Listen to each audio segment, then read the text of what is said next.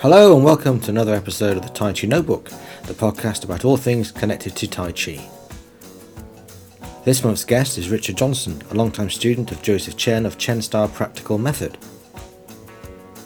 As well as being a Tai Chi practitioner and teacher, Richard is a full-time movement coach working with athletes, so he brings an appreciation of athletic movement to his views on Tai Chi. In our discussion, Richard delves deeply into the internal workings of the Chen Style Practical Method, and we talk a lot about axes, fulcrums and leverage of a fixed point. We also talk about how Chen Style Practical Method is different to the Chen style that comes from the Chen village.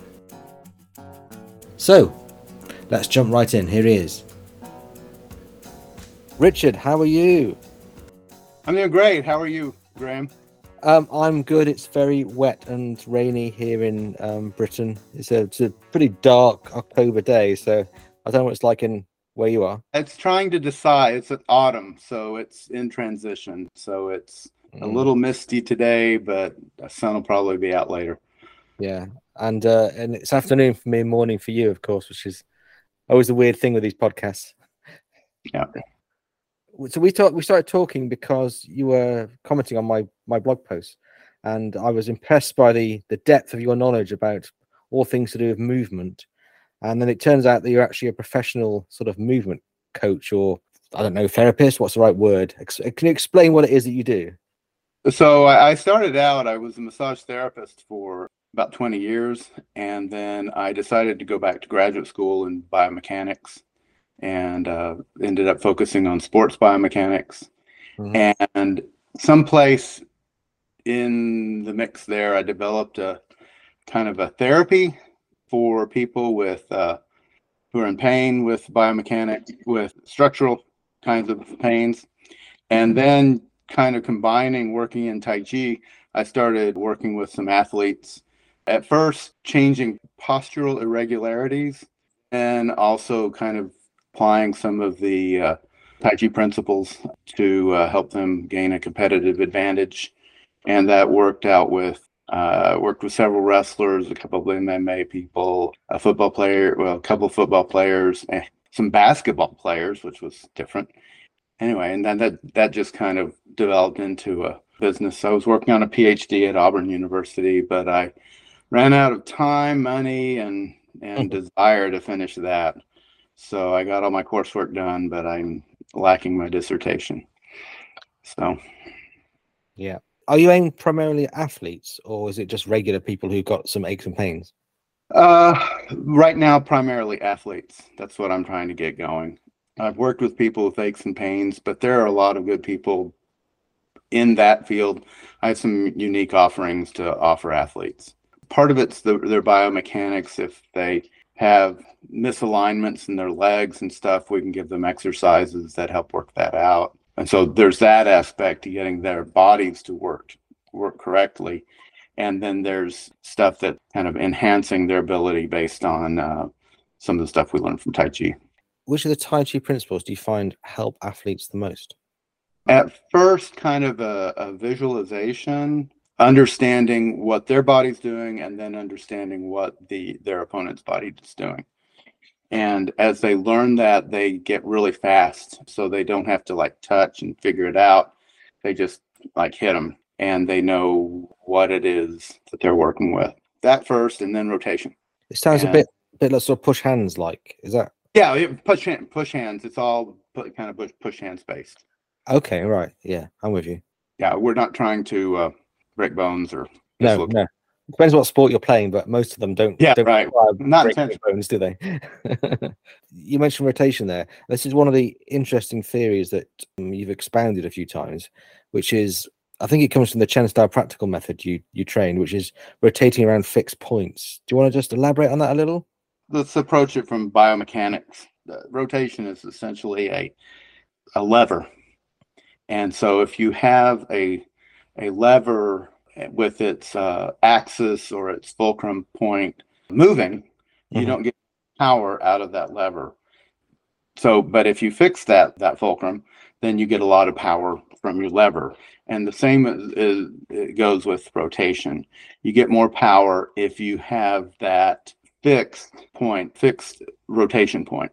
And so it can be fixed in a couple of different ways. You know, you get into physics, you start looking at frames of reference.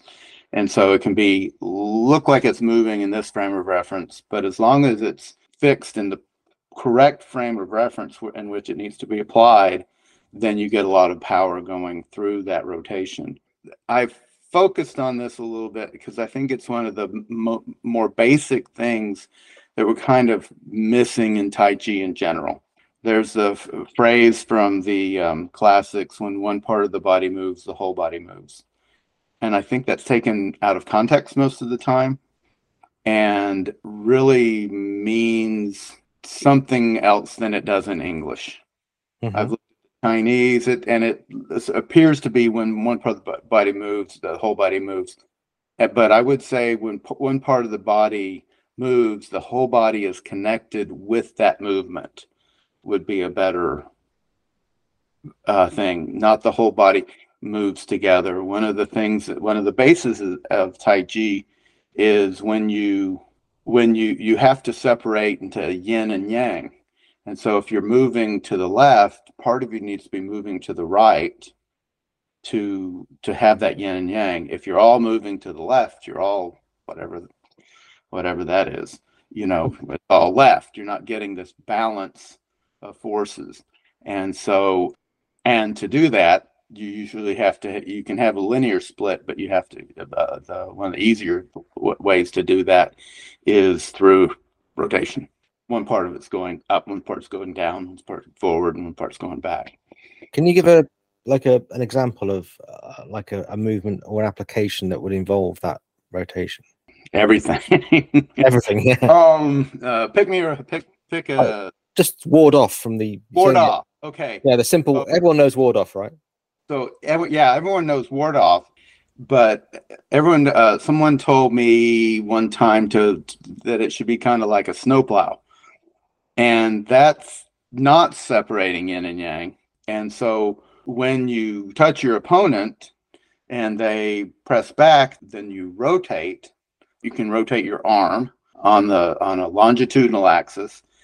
That does some things. You can rotate it on a lateral axis, and that does other things. So you're responding to, you respond to their resistance. If they resist one place, that goes toward you, and then you rotate away the rest of that limb or your whole body, whatever it has to be, to rotate away from that, so that they're pushing in and you are pushing out. One of Master Chen's students that I first night I met them, he said, "We never give up real estate, but we'll trade real estate all day long."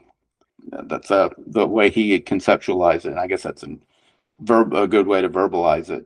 As an opponent pushes in, we take back that real estate that we've given in another place. So that's usually done with rotation. There are ways to linearly split that, but that's usually the easier way to do it. Yeah. So the way I understood that was, say I held my hand out and somebody pushed on it, I wouldn't let my hand withdraw towards me because that would be giving up real estate. I would form a fixed point on the contact, perhaps, and rotate. So as they push in, I'm rotating around that point, and it's pushing them further up on their arm. Yeah, you can actually. So if there's a contact point, let's say they're pushing primarily with their index and middle fingers and thumb, you can actually split their hand, and as that comes in, then you rotate and it pushes back with the little finger and ring finger. If they push in with the top of their hand, you can rotate and come back on their palm. Yeah, interesting you mentioned the hands, because I trained this style of Tai Chi once that's unheard of in America, but it's big in Britain. It's called Lee style, and it's not the one that you typically hear called Lee, which is related to Wu style. It's a separate one that has a slightly dubious lineage. But one of their things was, say someone punched towards you or pushed towards you with their fist, you contact them with your thumb edge on their arm, and that becomes like a fixed point around which you rotate your wrist, and it sort of draws them in while unbalancing them. Yeah, that sounds very similar to that would be similar. Yeah, what you're saying. Yeah. yeah, I'm yeah. not withdrawing as I contact. I'm not letting my hand come towards me. I'm sort of keeping it still and rotating. But they had a Right. thing about rotating around the thumb. That was just the way they did it. That was Yeah, their sort of yeah. point. And Chen style can be any finger. So Yeah, I guess I guess the thumb was just how you learned it. But yeah, sure. the theory, I guess the theory, if as long as you make a point and you rotate around it, it doesn't really matter which point it is, does it? Exactly. And then you can Shifu Chen Hua shows a lot of times pushing at the chest, someone pushing at your chest, and you give that up, and then you stretch down with your feet. This can be whole body. It can be left, right on the body. It can be in your hands. It can be in your arms. It's described in a couple of ways in the classics as splitting, but also rotation. Okay, well that makes sense. So that's rotation. What are the other principles in Chen style practical method that we need to talk about? Frankly, if you master splitting, you've got most of the art. It's a challenge. There are other things. The idea of yin and yang. So Master Chen talks about a dot or a point, and then stretching away from that point and keeping that point stationary. That becomes important too, especially as you start establishing the axes of rotation, because you want to, and staying on that line, moving on that line, rotating around that line. Yeah, it's pretty simple. Let's see. We also talked about bringing someone to the edge of the cliff. And so you step in, I mean, you actually, you break their root when you step in, and you hold them there. They're teeter-tottering on the edge of the cliff. And then you either let them fall off, you push them off, whatever you want to do with that. Mm-hmm.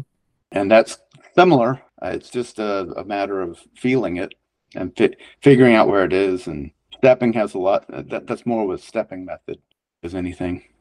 The rotation method, obviously, it requires the opponent there to know what you're rotating. But I'm just wondering how you train it in your solo form. Yeah. So this is the dreaded silk reeling. The silk reading, yes. Silk reeling energy.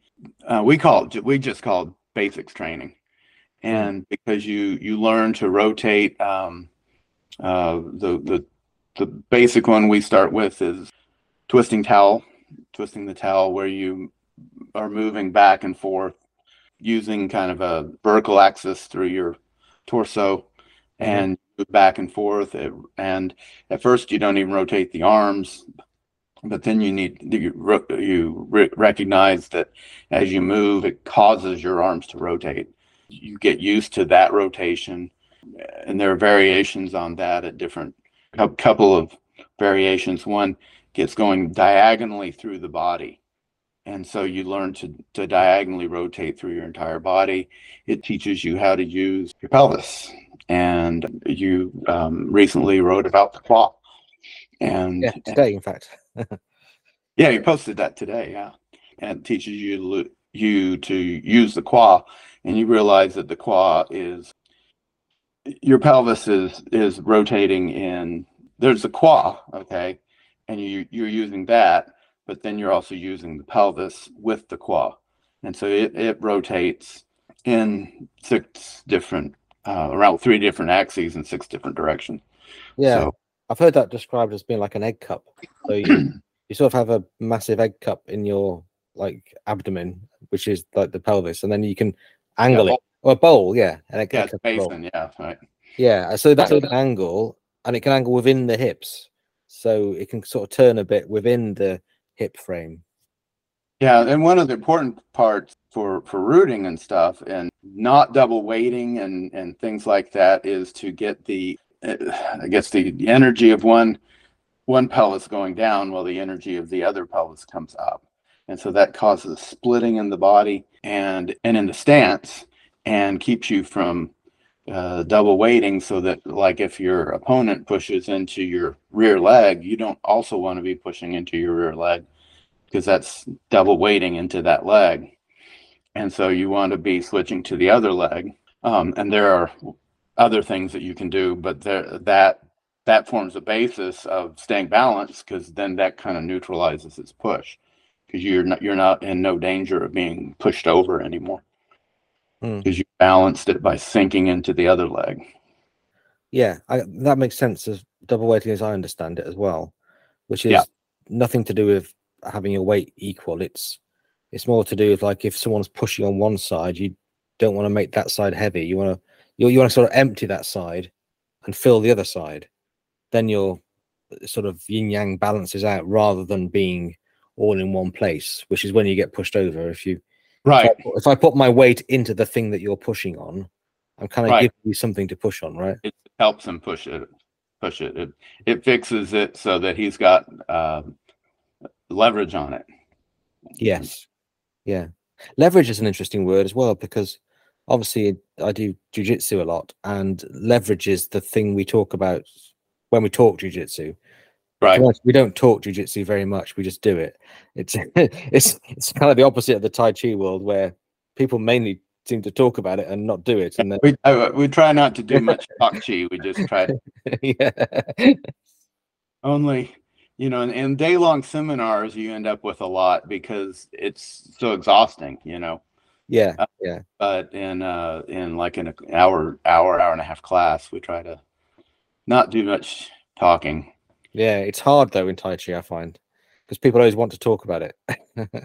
Yeah, I've really tried to avoid that with students. I've fallen into that trap. I find it's unproductive. It's the hands-on is much more productive than the talking about it. Yeah, and also I think when you talk about it, you can convince yourself that you've done it. It's just the other, Right. You kind of get that dopamine hit of having done something when you haven't actually done anything. You've just talked about it, Yeah, that's a good point. Yeah, yeah. But yeah, when we talk in jiu-jitsu, we talk about leverage quite a lot as being the kind of the big thing. And really, I mean, I guess in a way what we're talking about is rotation, because like you say, if you move your point of leverage around, there is no leverage. You kind of have to put it somewhere for there to be leverage to exist, Right, exactly. Yeah. Yeah, that's one of the things that in graduate school, my primary advisor was working with pitchers. And so I did a lot of number crunching on pitchers. And one of the things that prior research had found is that there's really only two phases during the pitch that generate power. And one is the step. So there's that big step, and they step down and get their body accelerating forward. Mm. But then that stops, or their shoulder I no it's their I'm sorry, and I'm saying the step, but in the step it's the rotation of the body that creates the power. And then as a step, that actually kind of gets fixed, and then their shoulder gets fixed, and as the shoulder doesn't actually create that much power, it becomes the wrist flip on their release, if I remember correctly, that's where the power is created. So those rotations, but as each one transfers to the other, it stops, and then there's further rotation. So one rotates, it quits rotating, and then the other one rotates. It's interesting to watch 3D stick models in slow motion, doing that. And so that's batters do the same thing. Both in baseball and cricket. Still cricket, I understand that. Yeah, you think it's moving. You go, oh yeah, that's just a nice smooth move. But that's that point where they go to make contact. There is a point around which everything is rotating to get a powerful, people that have a powerful hit or whatever. If you're making a line drive or out into the outfield or whatever, that power has to revolve around that fixed point. Axis is still. If it's moving, you just don't have the leverage. It's interesting because I haven't really until I started talking to you, I haven't really thought about this in relation to Tai Chi. But like you said, it's the thing that you think is missing the most, right? Yeah, I think it's the thing. I think we're losing Tai Chi. I think we're losing the skills of Tai Chi. I think that they're becoming dispersed and among the different styles because we focus on I don't know, differences or whatever instead of trying to appreciate the value of what everyone else has. Mm. That we're starting to really lose the knowledge base for Tai Chi. I have, I've seen a lot of Master Feng died. He was a part of my lineage and a few years ago, and I don't think he communicated more than just a little bit of what his lifetime of learning was. Mm-hmm. So we're losing older masters, and we're losing, and then the people coming up, there are very, very few who are really high skilled and or who work hard enough to become high skilled. And so we're starting to lose it, and we need to kind of get rid of our tribalism and our competitive and open up, or we're going to lose the whole thing. So what would you put that down to? The reason we're losing it then? I think we've been losing it for a long time in that, Tai Chi developed in a pretty violent society, a dangerous, and so, whether it developed in the Chen village or whether it developed, whatever your theory is on how it developed to prepare people to defend the village and not bear hands with weapons or to go to war. And a lot of people, while Yang Wu Chen was in Beijing, a lot of the Chen masters were fighting in the Taiping Rebellion, fighting against the Taiping Rebellion. And there are a number of them were killed. And so you get just kind of you get a die off. You get a big die off during World War II when the village itself was all evacuated, and then after the Japanese left, people came back in, but the number of practitioners was decimated. So you get that kind of thing going on. But then in transmission, you get kind of imperfect transmissions. So if you have, five great truths and you have three of them, then you've lost those two, but maybe some other style has preserved those two. And so if we can kind of combine our commonalities and look at the places where we're different instead of arguing about which is better, saying, okay, what can we learn from that? Then I can do, and I've done that personally. We used to have an open push hands on weekends when I had a big school. We'd have a push hands weekend, and people would come in from different styles and learn tons. And one of the things I learned made a huge difference in understanding what my teacher was trying to teach me. A young stylist came in and he said, well, do this. And it just, everything clicked. And so instead of struggling through what my teacher was saying, it was like filling in the missing piece, and I got what he was saying all at once. Mm. And that really, that kind of stuff, I think everyone can benefit. So I'm kind of reaching out and say, look, we've got to start being still with our rotations. And with Yang style, Yang and Wu, I just don't know enough about Wu Hao to make any comment there. But with Yang and Wu, you can move kind of linearly until you contact, and then you rotate. And that's, that can be where your rotation is. You don't have to be like the practical method where everything's rotation all the way through all the time. Mm. So anyway, so it's just kind of reaching out and seeing how we can preserve our art collectively. I think you were saying that you're in the process of starting a new school or starting to teach some people. Is that correct? Yeah, I had a student that sought me out, and I'm going to start teaching classes here in probably January. It's been put off a couple of times, and things are still a little bit up in the air on that. Right. I had a student. He decided that his fall is busy, so he needed to. He's a craftsman, And for some reason, fall, I guess going into Christmas is really busy. So he's working on exercises that I gave him while we're not meeting together. Probably we'll start meeting again in January, and hopefully we'll have a new space to meet in. I've taught plenty in parks and garages and backyards and stuff through. So can you just to let everyone know like how you met your teacher? I think is it Joseph Chen? Yeah, Joseph Chen or Chen Zhenghua. I was studying with another young style teacher who kind of endorsed Joseph. And so I started communicating with Joseph. And so we got together at a Tai Chi Legacy in Dallas. It's a tournament there. And he was doing workshops and stuff. And I ended up spending the entire weekend with him and learned more in one weekend than I'd been doing Tai Chi for about 13 years. I did judo before that, and we just hit it off. It just made a connection. It was clear that we were going to be, whether I continued with Tai Chi or not, we were going to be lifelong friends.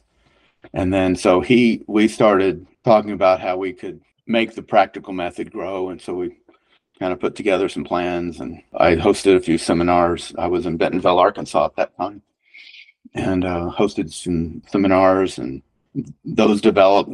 A lot of the people that attended those became his disciples eventually. So it just kind of grew until, and he's branched out worldwide now. Mm-hmm. And he is the official international standard bearer of Master Hong's group. There are a lot of teachers that are in China, but most of them that come out of China kind of work with him and or teach. There are a few branches that are broken off. Mm-hmm. That was 1999. So right. So it's a while ago, isn't it? Yes. So it's like over 20 years, isn't it? Since you met him first time. Right. Yeah. So, but I was going to say, without getting too controversial, how do you describe the difference between Chen Village Tai Chi and practical method Tai Chi? So I haven't studied Chen Village, other than what's available online. The closest I got, I think it was Wang Xian, was teaching basic silk reeling kind of things, and that's been the limit of my for an hour or something. So that's the limit of my Chen Village. But I've done other branches of Tai Chi, mostly come through Chen Jiao Kui. So, okay, but to not hedge your question, ultimately, there's not much difference. But at the beginning, there's superficial differences. For example, one of the problems Master Chen faced and that I faced as a teacher is you get people who are shifting their bodies left and right, and it's kind of a shortcut in teaching. Let me give an example. If you're teaching, you're doing a Tai Chi circle, and you're teaching the inward part, you come in, and then you'd shift your hips, and then you'd come out, and shift your hips forward, so backwards and forwards, sort of thing. Backwards and forwards, and that's kind of a lazy way to teach it, but you kind of have to do it in a group, because what really has to happen as you come in, that shift has to be in your pelvis. It can't be a weight shift. You have to shift substantial and insubstantial without shifting your weight. Right. It's because we more or less stay 50-50. And you see that in the Chen Village advanced practitioners, but you don't see it much you see it a little bit in the West among the Chen Village practitioners here. But you have to do that weight shifting back and forth and back and forth is the first big superficial thing that you see. The form is a little different in that Chen Zhenghua asked Chen Fa that if they could modify the form for him so that he just did only practice the applications of the form rather than there are some things that hide the applications, if you will, in the original Chen form. And they're not very hidden, but they're a little hidden. And Stylistic things, maybe. yeah, just kind of stylistic things.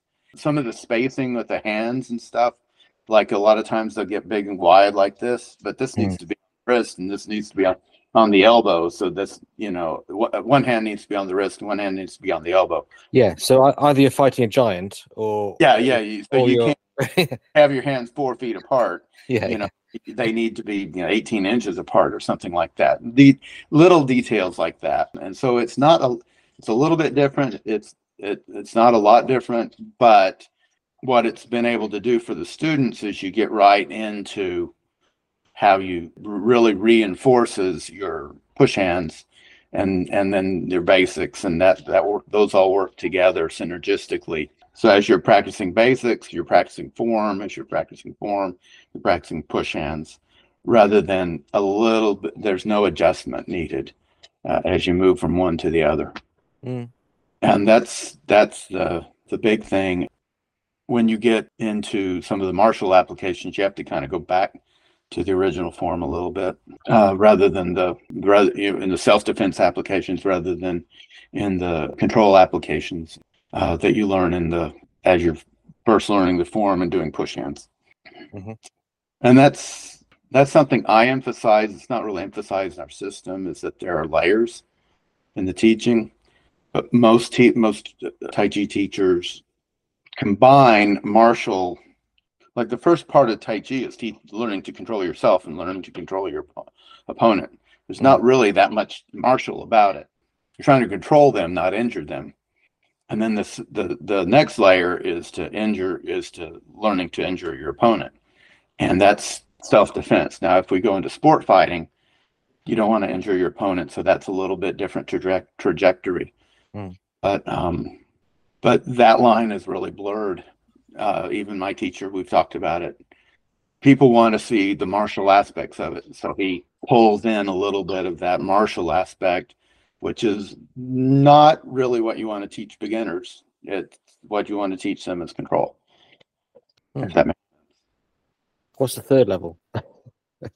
Third level would be weapons, probably. Right. Okay. Yeah.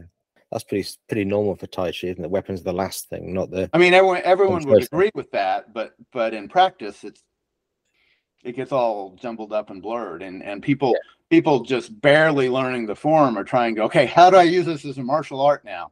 And it's like, you don't really know how to use it yet as to control your opponent. And so it's not really wrestling but it would be like not Chinese fast wrestling, but it would be, well, it's push hands. Yeah, push hands in the Chen village that I've seen is very wrestling like. It's much more wrestling than what I typically find in a Yang style push hands class. Yeah, you get two extremes, and for me, it's like I've judged push hands competitions, but I try to avoid the competitions because I don't want the competition. I don't want the winning to become the focus of my training. The investment and loss or whatever. You want to be able to. You want to learn, and if you learn, you win. If you're, resorting to cheap tricks so that you can win, you're not learning. So I'm trying to learn what it is. One of the things that Hong used to do, and Master Chen does it too, is that people would be doing push hands, and he'd say freeze, and they would stop, and then he'd ask him, okay, what movement from the form are you doing? And ask them each what they were doing, and they would, I'm sure most of the students would at first would go, not doing anything, from the form, and you go, then, why are you not using the form to do this move? And they go, so it was a kind of a discipline. Discipline yourself to doing form movements, not just pushing randomly. And so there's a lot to be learned in that. I mean, you have a whole long form to experiment with and to learn in push hands at that level. And that's what I mean. can you, I can't do it. I can't apply every movement in the form in a push method. I mean, it's just a huge volume of knowledge. And it's not like you have to do everything, but you have to be proficient before you can move on. Yeah, I mean, I'm guessing with that, my teacher always said that the movements in the form were just examples, but there's almost infinite movements. So, like the movements in the form weren't everything, so you could be doing a movement in push hands that isn't in the form. Well, and yes, that's true. If you look at the form in terms of techniques, there would be a finite number of techniques. But if you look at the energies generated by the form, I guess that's a good way. The skill developed by the form, then yeah, you might be using the upper body from this part of the form and the lower body from that part of the form, which is not in the form, but independently they are. So you've created something new, and that's a great place to be in your learning. Yeah, I mean, energetically, I just use that word advisedly, but there's typically thought of as 8 energies, and then there's 5 directions, and everything can be. It's just a tool for analyzing a movement, isn't it? Like, you could look at any movement you do and say it's one of these 8, and then it's got a direction which is one of the 5. So you could say that although this movement doesn't appear in the form, this movement is actually I'm doing split and I'm doing it backwards. Right. So, Right. so it's one of the 13. Yeah.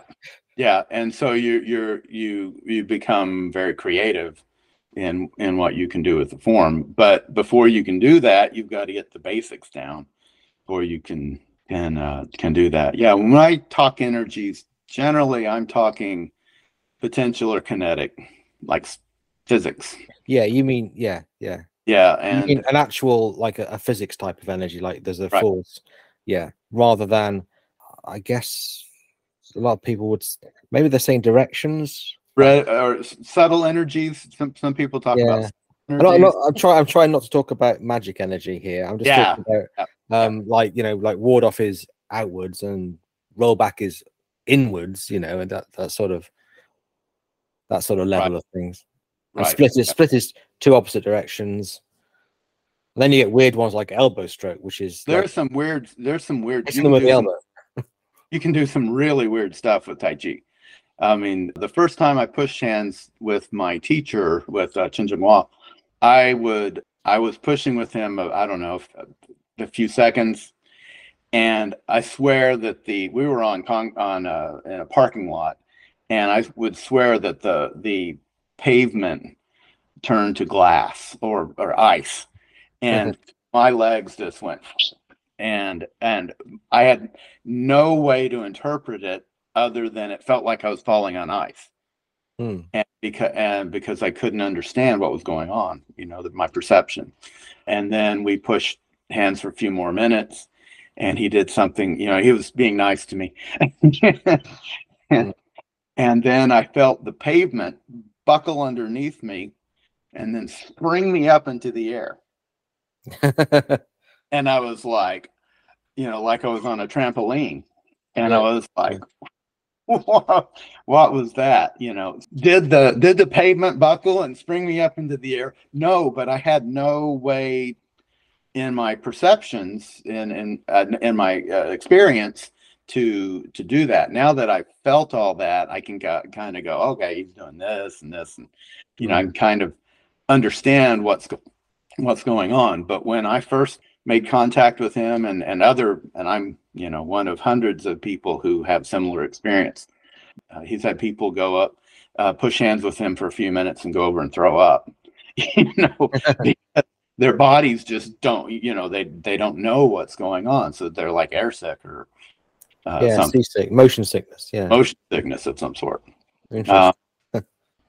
What else? Anyway, so there are some really strange things that can happen with Tai Chi that you think, wow, one of the things when you apply Tai Chi correctly, you feel like you're not doing anything. You're feeling like all I did was lift my arm and he flew across the room. And it's not because this leverage is there, it's because this is maybe a trigger to other forces that have kinetic forces that have been stored, and this and lifting your arms just the release, you know. Mm. And I said kinetic, I meant potential forces. That's the kind of the bow, the idea of storing energy in a bow and Store and release. Yeah. storing. So things get stored, they get stored in your body, but they also get stored in the opponent's body. Mm. And then a lot of Tai Chi is just releasing that stored energy. Yeah, my teacher was very big on that. The idea that when you release energy, it's like it's like letting go of the arrow. You know, if you've already pulled it back, Right. all you have to do is let go. You don't have to do anything else. You know. Yeah. I enjoy a little Chinese archery, Oh yeah. and so they have a thumb hook. Well, it's a thumb ring, Mm. and you kind of loop the string on that thumb ring, and you're basically holding it on there. And so you can't push it. You could do some strange stuff, but all you have to do is just relax. Yeah. Let And go.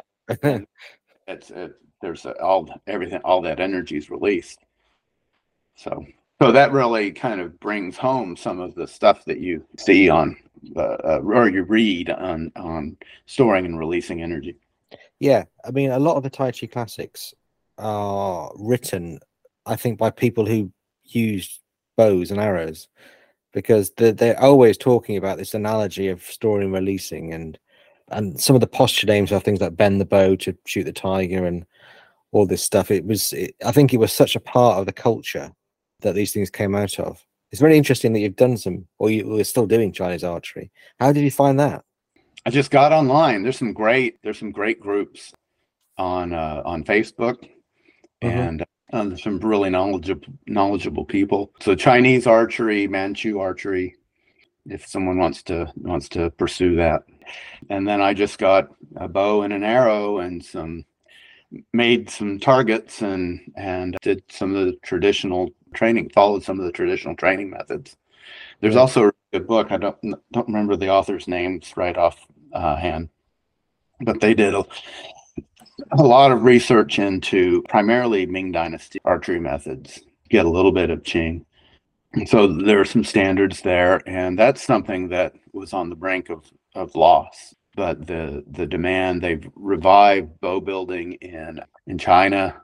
They'll even people get Chinese armor like an archer would wear, or a mounted soldier would wear, yeah, and so have some kind of like cosplay, yeah, but also to feel the weight and to understand the the dynamics of what's going on. It's pretty interesting stuff. People, I just like to hit the targets. yeah, yeah. But it's interesting that how strong you have to be to bend those bows as well, and how you have to use certain body mechanics to draw the string. You can't just grab it and pull, because No, these things are like they're tough, aren't they? Like, yeah, you don't want to start there, but yeah, you want to build up. Like any kind of physical exertion, you want to build up that strength and make the tendons a little more dense and everything, and get a few more mitochondria in there to get that energy in there. yeah, But so you build up, but a lot of the guys, I think one of the authors is Justin Ma. I think that's right. He's built up, and some of his people that are kind of following his methods have built up to, I thought 70 pounds was pretty good, but they're getting 100 150 pound. yeah. That's a hell of a Yeah, draw. that's a lot of weight to be holding. And then you get the either Manchu bows or even some of the Qing bows. I mean, sorry, the Ming bows. They have fixed the ears, the ends that are like they don't bend. Design of the bow actually gives them a kind of a slow start, and then really kicks in the power. So they're able to shoot really heavy arrows, and so you get a lot of force on impact. Yeah, And it's like recursive design, isn't it, of the bow as well? yeah. The bow design's super interesting, and the way it's developed through the years. Whether they have little short saya or ears on the ends of the bows, or really long ones. It's been interesting to how they've developed, and whether or not the bow that I've got doesn't actually have the string bridges, so you don't get that two stage power. It's just more like a one stage, but it's got big long levers on the end pulling the spring part of the bow. And Really, do you find a sort of correlation between Tai Chi and the archery at all? oh yeah, a lot. A little bit in the focus, a little bit in the stances. The stances is not one because you're not straight legged, but you're not sitting as much as you would be in any kind of Tai Chi action. Mm. And you tend to lean forward a little bit to be able to kind of put your head over your arrow and make room for the bow, if that makes sense. If you're upright, the bow has no room to Right, yeah. Your chest is in the way, sort of thing. yeah, and your arrow is on the right side. If you're right-handed, your arrow's on the right side. Where Western, it's on the left. So you're holding it on there. So there's a little bit different. When the bow releases, it tends to flip the bow outward away from the body, where you have to wear an arm guard in Western because it flips in against the arm. Releases. So and they have. Modern bows have all this, where you're shooting right down the center to minimize that and all that kind of stuff. But modern bows have all these fancy telescopic sort of sights on them, don't they? They're incredible. Crazy stuff. Modern bow. I like the primitive. And one thing that's kind of different or similar with Tai Chi is kind of the expansion through the body out to the, instead of trying to pull individual muscles, like squeezing that shoulder blade back a little bit. It's more like getting the big picture and getting everything working together rather than trying to focus on one muscle working harder to get it to help it reach its goal. Yeah. Well, I think we've been chatting for about an hour. It's been a fascinating conversation. Okay. Where do people find you if they want to get in touch? Oh, I don't have really good contact information right now. I've been kind of laying low. I'm 2 Circles 13 on the Rum Soaked Fist forum. Oh, you you could PM, you could private message me there. It's a meeting of great minds, isn't it, that place? Yeah. I guess you could contact me on Facebook. It's Richard Johnson Taiji Chuan, my Taiji pseudonym. And that would be you could PM me there. Yeah, cool. So if people want to join your upcoming maybe class. Well, there's going to be a class. It's maybe is where it's going to be. So right. Getting enough students is another thing, but it's somewhere near Alabama, right? So I'm in North Alabama. I'm in the Decatur, Huntsville area. Right. And we're looking at putting classes in a town called Madison. So. Oh, well, thank you very much. It's been great finally meeting you and poking around in your brain a little. Well, thanks. Yeah, I hope it was informative for you and your listeners. Yeah, as well. Great. Thank you very much. Good luck to you.